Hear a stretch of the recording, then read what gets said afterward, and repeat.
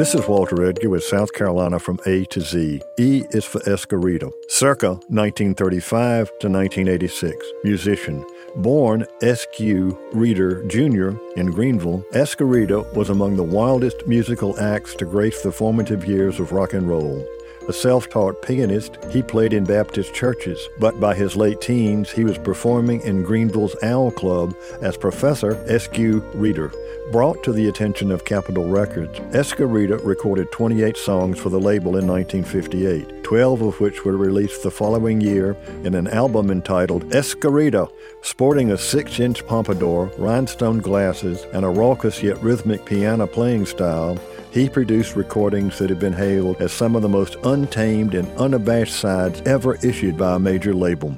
Although Esquerita's early recordings stand as classics among rock and roll aficionados, they did not bring him great success.